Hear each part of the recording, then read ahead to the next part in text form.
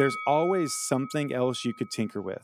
But at some point, you back up and you just say, it's good enough. And not in really a bad way, but you have to be okay with just saying, it's good.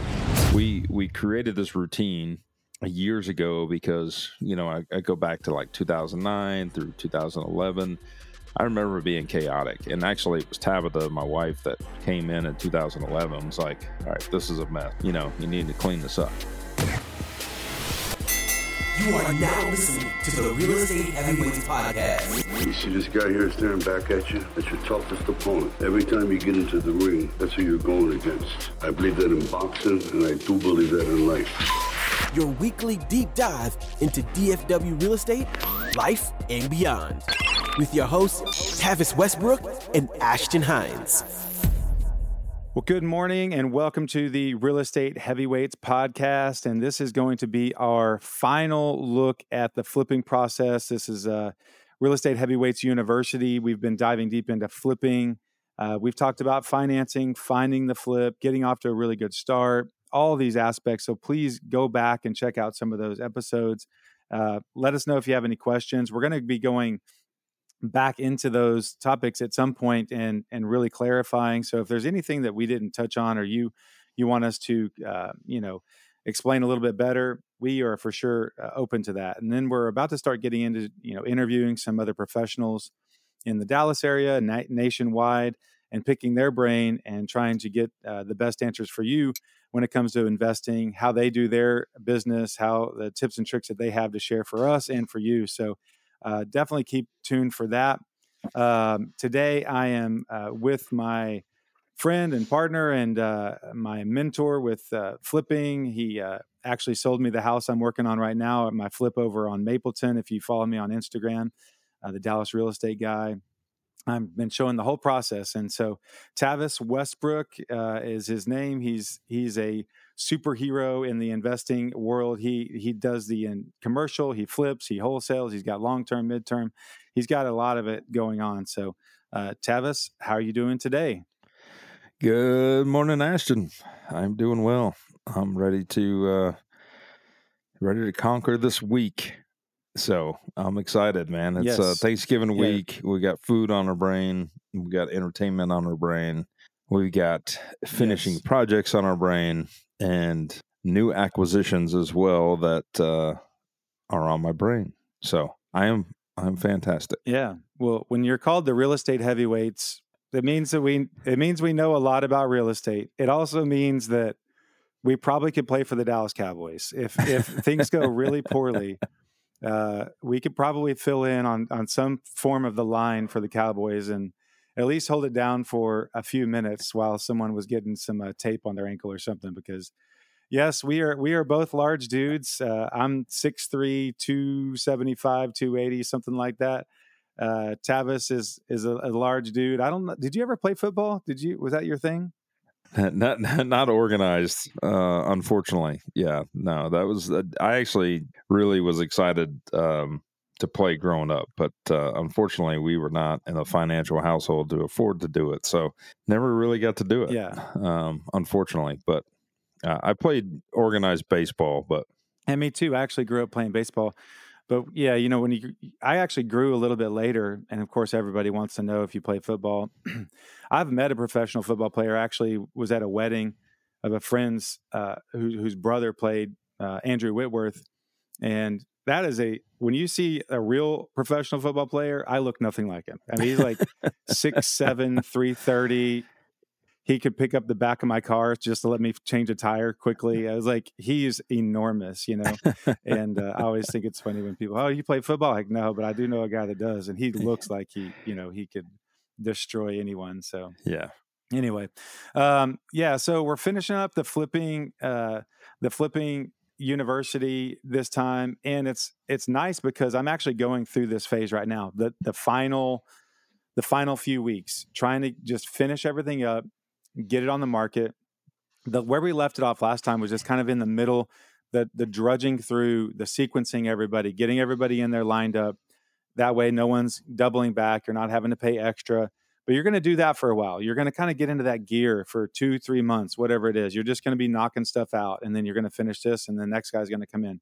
you're going to do your rough in, then they're going to do some, start doing some finish out work. And then you're going to, get to where sheetrock and paint's done. You get your cabinets in. Now you can start trimming things out. All that stuff will really, start to happen for you.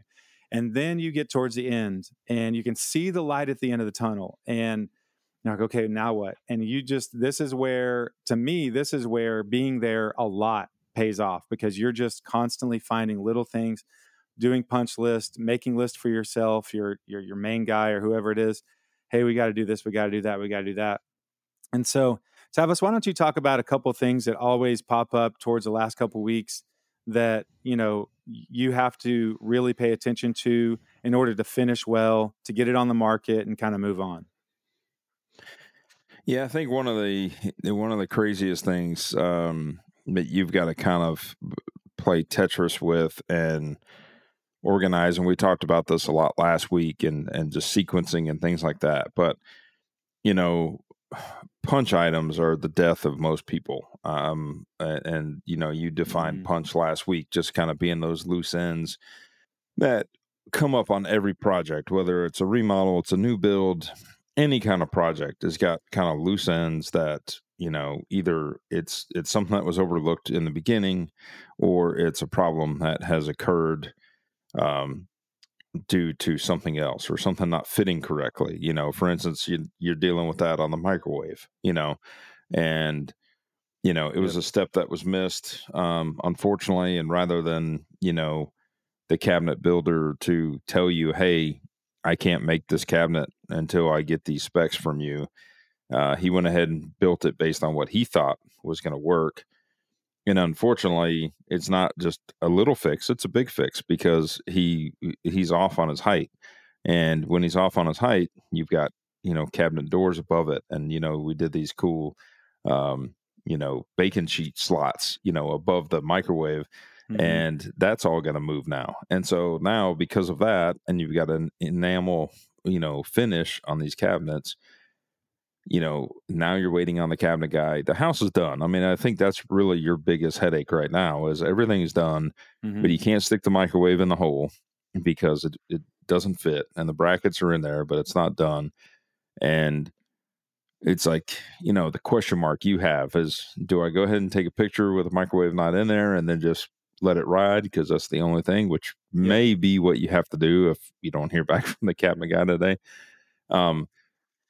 At the other side of it is like, okay, now you're going to get raw cabinets in there. Now you got to coordinate the painter getting back. It's a holiday week. And, now you're going to burn a whole week for this little mistake, And so it's things like that. It's the multi-sequence things that take you back a couple stages, or it's a problem that needs to be fixed. But then, like, let's say right now, we talked a little bit about the electrician last week and some of those little minor details. Well, they, to move a wire, they just go over and cut sheetrock. Plumbers too. Like the plumbers over at another buddy of mine's, that we're helping him with a project. Like, drywall's done, paint's done, waiting on the cabinets to come in, and he sends me a picture because the water line for the fridge never got moved. And he sends me a picture, and they just butchered the sheetrock to carry the water line over. They took the easy route versus getting in the attic and pulling it down or whatever, and it's like, oh God, it can be fixed. Yeah. It's fine, but it's just, it's like, it's a 3-stage process now to get the drywall guy, get the painter back. And, and then, do you do it now? And that guy makes another trip, and then he makes another trip on the final, or can you put the cabinets in and just work around it? Right. So it's those things that just drive you nuts. And, I think anybody that's done a few flips can probably attest to the same frustration. Mark Fowler, Intense Properties, he wants to be a guest on the show here, and he's coming up, and he's definitely a veteran in the game. It'll be interesting kind of hear his side. He does things a little differently, but he's been very successful in the game many years. And I'd like to hear his point of view, but I'm sure there's a lot of similarities to these end game issues that come up. I've had this conversation before, oddly, with I have several friends that are musicians and artists, and I think there is some some parallels there. And I've always been really curious when someone is artistic. I ask them, how do you know when it's done? Because when you're doing something artistic, it's not this finite, hey, I solved the math problem, I pressed enter, I got the answer, and I send it in. There's always something else you could tinker with. But at some point, you back up and you just say, it's good enough. And not in really a bad way, but you have to be okay with just saying, it's good. Because if you don't, you're just constantly going to be, well, actually, let's caulk this, so let's paint this. Let me get that landscape. Let's do this, and now let's mow before the pictures. It's just whatever it is. I mean, you want to have a baseline of it being finished, because you don't want people to walk in the house and 2 or 3 things you're having to have them overlook of like, okay, well, we're bringing someone in. Don't worry about that. Don't worry about that. But there is a level of just saying, it's fine. It's good. Don't worry about it. And I remember over at Polk when I was trying to get stuff ready, I mean, I was spending hours there, and in a way, I'm sure it was fine. But I mean, just hours on my knees and hands in the bathroom trying to clean grout and trying to get a little bit of a paint smudge off of here and trying to straighten this up and, all of these things. And, at some point you're like, okay, the picture people are showing up tomorrow at 10. We're listing it the next day and we're going for it. And I'm always curious when people are saying like, okay, yeah, we're done. Just walk away, because I could drive myself nuts with that part. I think the key factor to remember is like, if there's things that are going to make a buyer walk in or a buyer's agent walk in and scratch their head or gives them the option, for instance, like I learned a long time ago, don't give these people options because they will take it. So like there's a lot of competition out there that kind of see what's going on in the market. Inventory starts to pick up, sales start going down, things like that. People panic and they're like, well, let me get it on MLS. Let me just get it out there. We're not done with it. We're still working on it. But when you do that, then you open up a can of worms, because now the buyers and the buyer's agent are like, oh, you mean I can pick colors, I can pick tile, I can pick floors, I can do this, I can do that. And they have no idea the sequence. They have no idea like how this works. And it's going to create a hell of a lot more headache. And it's also going to create budget issues, that come up with that. And there's not a lot to really hold that buyer's feet to the fire. I mean, you can ask for non-refundable deposits. I mean, builders go through this and it's a pain. Like I've learned it and I'm like, no way, so to me, it's like, can I get this thing all the way done where the house is obviously done? Like in your case, the last thing is the microwave. So worst case scenario, you let it ride, you clean it up, stick the microwave in the, in a closet in the meantime, take pictures, then pull it out, leave it in the kitchen. It's obvious you're working on it. It's obvious that, if a buyer comes in, wants to buy the house and the cabinets are raw above the microwave, it's a punch item. It's going to be fixed, right? Like that's pretty obvious to explain. It's not like somebody walking in, scratching their head going, what's going on here? So right. I think that's the key, is to try to think through, how the reactions of the buyers and the agents are gonna participate in this space, and are they gonna be confused or wonder if something is half-assed or not done right? Well, to that end too, I know we've had a conversation, and you're basically now you're putting a bow on it and you're trying to polish it up and make it look as great as possible. And I feel like we've done that. If you want to think about it from the beginning, we've always said, think with the end in mind. Who's your buyer? Yep. And specifically with Mapleton, I think we did a great job with that. Almost, I don't know if it was intentionally or not, but I think it was intentionally. Like the office that we put up front, the more I think about it, I think that office up front might be the thing that sets that house apart, because in a 1960s house in an older part of town, the dedicated office is rare. And especially in that size of house, a 3-bedroom, 3-bath, under 2,000, around 2,000 square feet. It's just something that doesn't really exist in those layouts. And so to have that as a marketing tool in the modern home where people work from home so much, I think that could really, really help us stand out. Plus we have, I just think we did a great job with design and layout and all that. But all that being said is you do a wonderful job of keeping track of all of your expenses and all of your line items that you've done to that house throughout. So at the end, you can present this package to whoever's interested and say, look, I'm going to show you all my cards. This is what we did. This is how much it cost. And, if there's any, like, let's say foundation warranties or anything, like, you want to make sure you're answering all their questions that they're going to have. So there's just zero friction between them, wanting to buy that house and actually putting a deposit down and putting an offer in. So why don't you talk a little bit about your process and all the things that you really make sure that you present to another agent or a buyer that's interested in a house that you flipped? So I think it's twofold.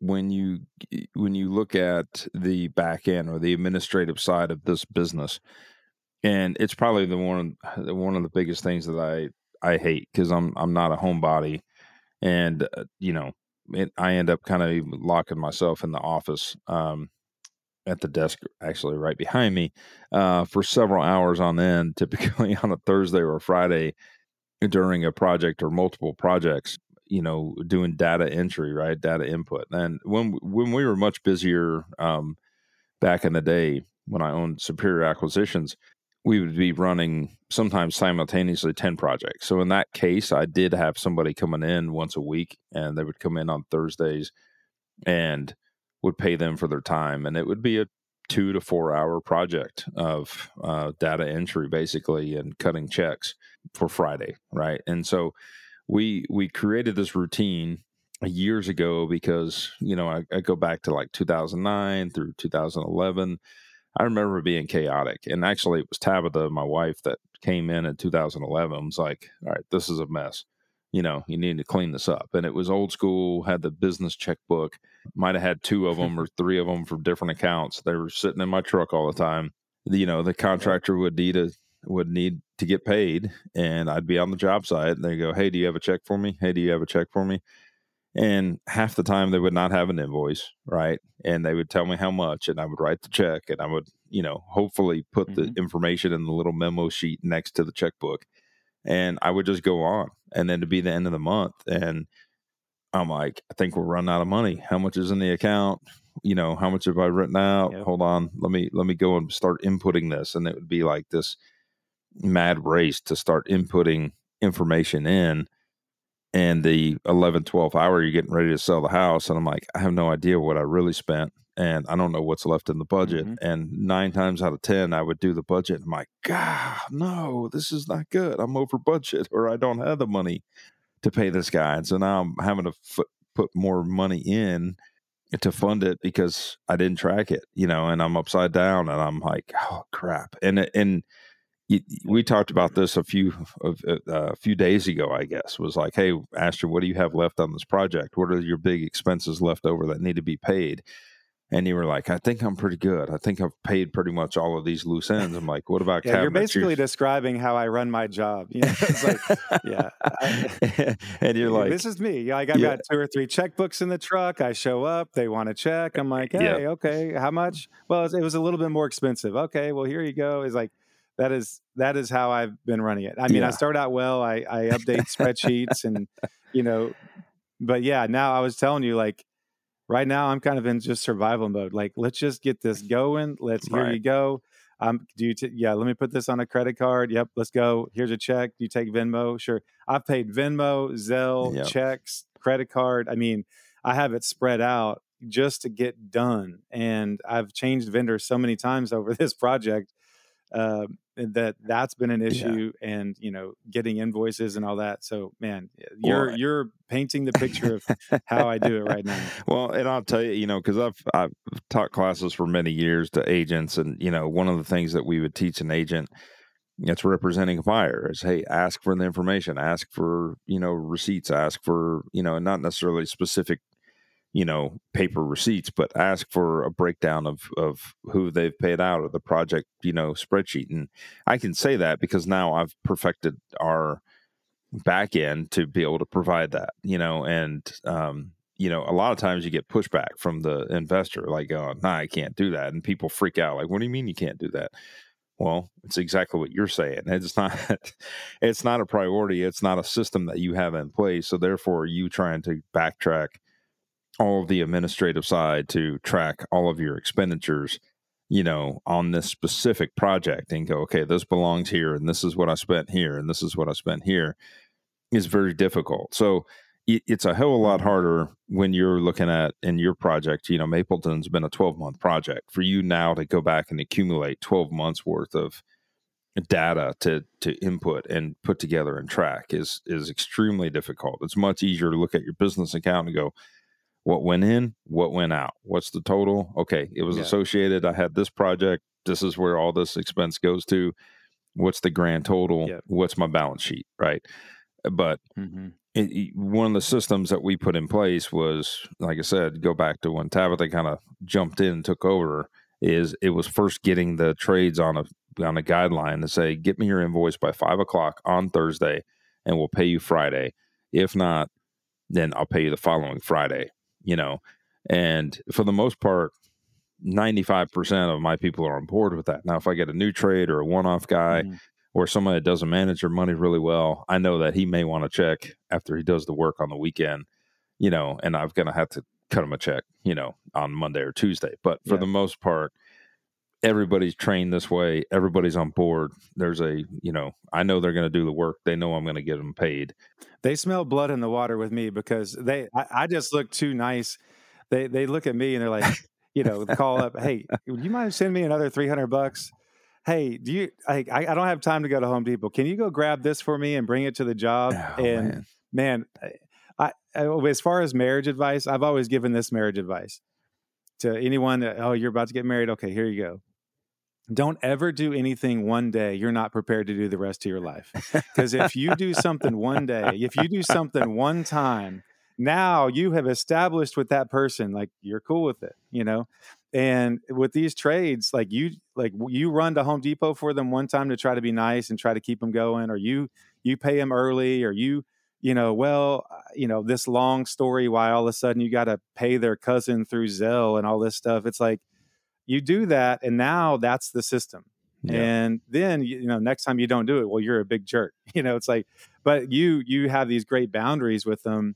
And so for sure, that is something from the beginning of next time, that's going to be, give me the invoice, I'll pay on Friday, really segmenting out. The other big thing for me, I know you don't do, is, going and buying in materials and bringing it to the job site, with rare exception. You do not, all their prices include materials. And if for no other reason, it just cleans up all your line items that are coming through on the credit card or the checkbook. You just don't have to keep track of nearly as many little runs to Home Depot and Floor and Decor and all that stuff. So getting things like that to where it's just kind of simplified and your guys are bringing all their materials and their prices are completely inclusive, you can really clean it up. And then that way on the back end, you can, much easier present that to whoever's going to be buying it. So let's talk a little bit about, now, I know we've done a good job of talking about how to price. And I know in general, you price a little bit low. You have that mentality of, let's price below the market. Let's garner some interest, try to get multiple offers, and trust the process. And overall, it seems to really work for you. So outside of pricing, I know you advocate for staging, you advocate for professional pictures. Talk a little bit about kind of your process of, okay, now I'm done, I'm ready to go. We're about a week out. Let's, are you mailing anything out? Are you knocking on doors? Are you calling other brokers? Like, how do you market this house that you've spent so much time on to try to share, try to give yourself the best opportunity that day that you list it to get some offers? For me, over the years, I've built obviously a big following on social media, Facebook for the most part. I've got some IG people following these days and things like that. But I use that platform quite a bit, right? So, I'll do a live video. I'll share, final photos. I'm sure I wear people out because sometimes they might see the project multiple times. But it's just letting people know, one, I'm in the space. Hey, this is what I'm doing. Two, I'm looking for more projects, right? And so we're wrapping this one up. I need another one, but here's what this is. Here's where it's at. And, it works. I mean, you get people like, Steven the other day that reached out on your project, unfortunately it didn't work out. They found another property in a completely different part of town. That happens, but it's just exposing it to that point. And I think, again, just, we've talked before about research, and then all the way up until, you get ready to put the property on the market of, again, diving deep into looking at what's available on market, look at, any recent comps, any pending comps. You've done a good job of picking up the phone and calling some of these agents in the neighborhood and say, what's your activity like? Have you gotten any offers? What's going on? Can you give me high level information? Tell me, what the traffic's been like, and then you've taken it a step further and actually set appointments and gotten into some of these vacant homes that are on market to kind of compare and size up your competition. So I think all of those things are really helpful when you're trying to strategize the best way to put your product out there. And I will say, in years past, there was definitely several homes that I did not stage. And, that was because I didn't need to do it to get it sold, right? It was an added thing, or maybe I tested the waters for a week or two to see if it went that long. And it was one of those, it's one of those line items on my rehab sheet is actually staging. So it's in there. So it's a cost, that you need to think about. But right now, because the market's kind of finicky and you're seeing all these price reductions and you're seeing, all of these, this different competition and things going on, I think just, again, eliminating all of these guessing games, and staging helps do that because it helps lay out furniture in a property to make it look, it gives you that virtual vision. And I'm not a big fan of the virtual renderings, the virtual staging, because all that does is kind of look at a picture and you're like, oh yeah, it looks great. But then when you show up, when you walk in the home, the average buyer makes a decision in 5 seconds within walking in a home if it's something they want to keep pursuing or not, right? So to me, that's the part that kind of falls short. If somebody sees it, it's like seeing any kind of advertising out there that looks really good, and then you see it in person, you're like, oh, like how many people have ordered things on Amazon that look really good, and like, oh, I expected this thing to be like life size, and then it shows up and it's like, this big, like, oh, right. I didn't read the dimensions, like I thought this thing was going to be 10 inches tall by whatever, and it's like an inch tall, right? Like, oh no. Tabitha's done that several times, order something and the dimensions were off. So yeah. Well, and what we were just talking about is we design the house. It's not always super straightforward. Now, some rooms are, but some rooms it's not extremely straightforward. Okay, how would you put the couch here? Well, we designed this house with the intent to put the TV on this wall and the couch here. This is how we think it would be best. So we want to kind of, reduce questions for someone walking in. Like, I don't even like, how would our bed fit here? So when you do that for them, it's just one more thing. Like, yep, this bed's about the same size as ours, or actually this is a little smaller, a little bigger. Yep, our stuff will fit here, and then they can just move on. And the virtual staging, to me, it just looks creepy. I mean, however, it just never quite matches the style either. It's weird. I was looking at one this morning that it wasn't 100% rehabbed house, so it was a little bit dated, but they had like the cleanest, most modern, all white furniture in there. And then they had a picture without the staging, and it just looked like this dingy old house. Right, so whoever opens up that front door, they're just going to be slapped upside the head with it. So yeah, we use in-person staging, and Rebecca Bowler, who we use, I think does a great job. She fills in a lot of the gaps. She does a lot of the knickknacks to just make it feel good, because you can tell even in an in-person staging, you can also tell the person who just did the best they could to throw as much as they could in the back of their truck, and they're trying to make that truckload of furniture just fill up the house. It's like, how many bad stagings I've seen where it's definitely like somebody's hand me down stuff that sits in their garage, and they're like, hey, I want to stage it with this, and you're like, oh god, this is horrible. And somebody's like, well, yeah, I just wanted to put a couch in the living room. And it's like, you could tell this is like 1980s furniture that they had left over from somebody, and it's like, no, that's terrible. Don't do that. It's amazing. I mean, honestly, we're talking about 3 or 4 bedrooms. 3 or 4 bedrooms, you're under $2,500.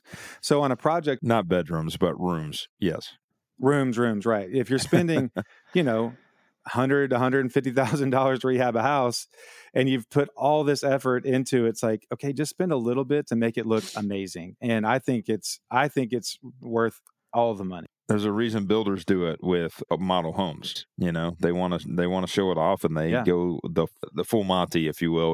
With all of the accent walls and paintings and everything, and the whole house is completely staged, right? But it's because it's giving you that experience of what it can be all the way through. So, just staging like you're doing, it's amazing to me how much like a little bit of greenery in a bathroom will change the perspective of the bathroom, or a piece of artwork hanging on a wall. Those things go, they go very far in just the perspective and the imagination of what the property can be. And it's amazing how fast it transforms. Even Mapleton, which looks amazing and it's brand new and everything's done and everything is custom, but staging it just adds that extra layer that makes it livable and attachable, right? And memorable. And people will actually go in there and sit down on the couch or sit down at the dining room table and talk about their offer, and so it gives them a place to do that. So, anyways, we hope that's gonna work out well for you here. As soon as you get this thing on the market. So I'm excited to see it all staged and ready to go. Oh man, I can't wait. And so to wrap this up, I hope we have given you a decent overview of how to flip a house. It's not rocket science.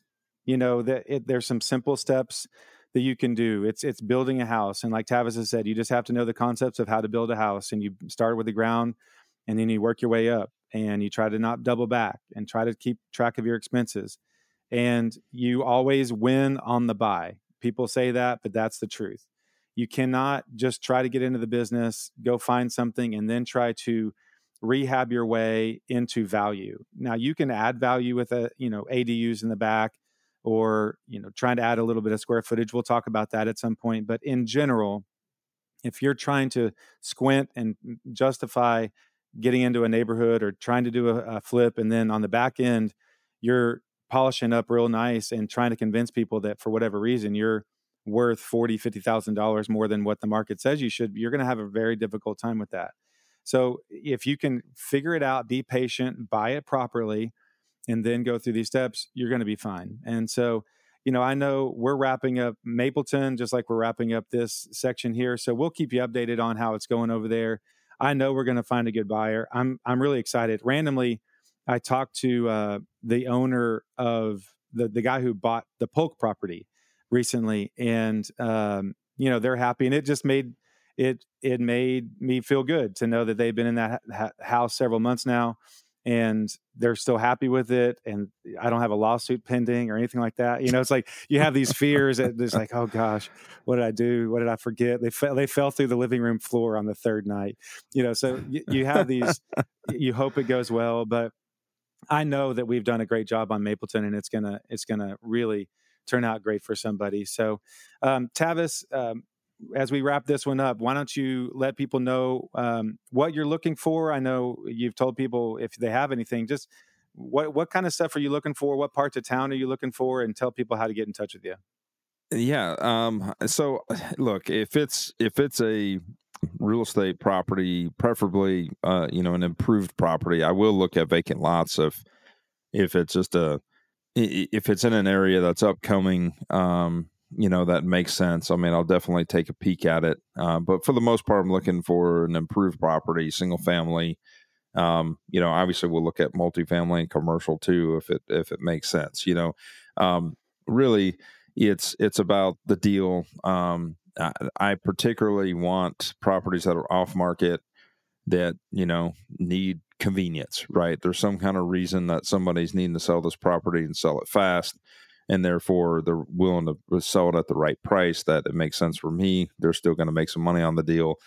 But I say off market because It gives me more options, with that property. If it's already exposed to, the general market, or if it's already listed for sale, that's going to limit some of the things that I can do with it, whether it's wholesaling it, whether it's keeping it, and flipping it, et cetera. So it just changes things up a little bit when it is already marketed. It doesn't mean that it completely sabotages it, but most of the time what I found is when it's already marketed, the prices are typically higher than where they need to be. So if you're going to send me a property that's on MLS, you need to have some kind of insight to it and go, hey, look, it's listed at $300,000, but I know the seller's in a position where they will accept, $250, right? Or $225, for instance. Okay, great. Then let's talk about it, but it needs to be something like that where there's enough meat on it. If it's a property that's been sitting and not selling, I want to be your number one option out there. And I say option because you have multiple options and the sellers have multiple options. But if you're looking for, the as is sell, the no nonsense, close it in a couple weeks, and, convenience play, I'm your guy. So, that's what I'm looking for. Build these relationships. I've done a lot of business with people over the years, especially in the real estate professional space here in DFW. And you asked location. I mean, essentially, DFW is where I want to be. We've recently closed some stuff in San Antonio. I've done some transactions in Houston before. So, look, reach out to me. I'll tell you if I could do it or not. As far as reaching out to me goes, reach out to me on Facebook. I'm Tavis Westbrook, like Travis with no R. You can find me on Instagram, Facebook. We are working on our website, so that will be coming soon. Nevertheless, look forward to working with you guys here in the future. Yeah. And, just a quick little, nod to Tavis. I think at some point, tell me the number. You added it up. What's the number of commissions you've paid towards other agents in these types of transactions? Because you pay the other agents. So what is the number you're over at this point, you think? So on average, it is, I think last year we paid out like $127,000 in commissions or referral fees, if you will, to other professional agents. So on average, we average somewhere between, $75,000 to $130,000 a year, depending on volume, obviously. So, well, you've been doing this a long time, and that being the math, I think we came up with the fact that you've paid over $1 million in commissions since you've been started in this business. And so he doesn't mess around. He's not going to try to work you out of a deal if you're a professional and you've got a property that you just need help with. Tavis can help you figure it out. This isn't, hey, hand it over and he's going to make the money and you just have to look for something else. Like, he's going to pay you. So I just want to make sure you get a plug on that one. So as far as I'm going, I'm closing up Mapleton. I've got a listing over in Dallas as well, 10115 Cimarron Trail. Super excited about that. Really cool house that we're selling for a friend. And I think that'll move quickly. We're hoping that the under 30 days on market's going to hold true for them. So we're really trying to market that. If you have a house that you want to sell, or if you're out there looking and you need someone to show you around town, I would love to help you out. And then hopefully I'll be, like Tavis said, we're getting the website going. I'm hoping to wholesale something soon and get into another flip once we clean this one up. I take a little breath, maybe go to Mexico and just like kind of just relax for a second. Just take a little break. Just let everything settle, the dust settle, and then we'll be back. So, but keep paying attention to Real Estate Heavyweights University, Real Estate Heavyweights podcast. We'll come with you a little bit later this week. But thank you so much for joining us. Tell a friend, like, subscribe. We'll love you forever. Thank you so much.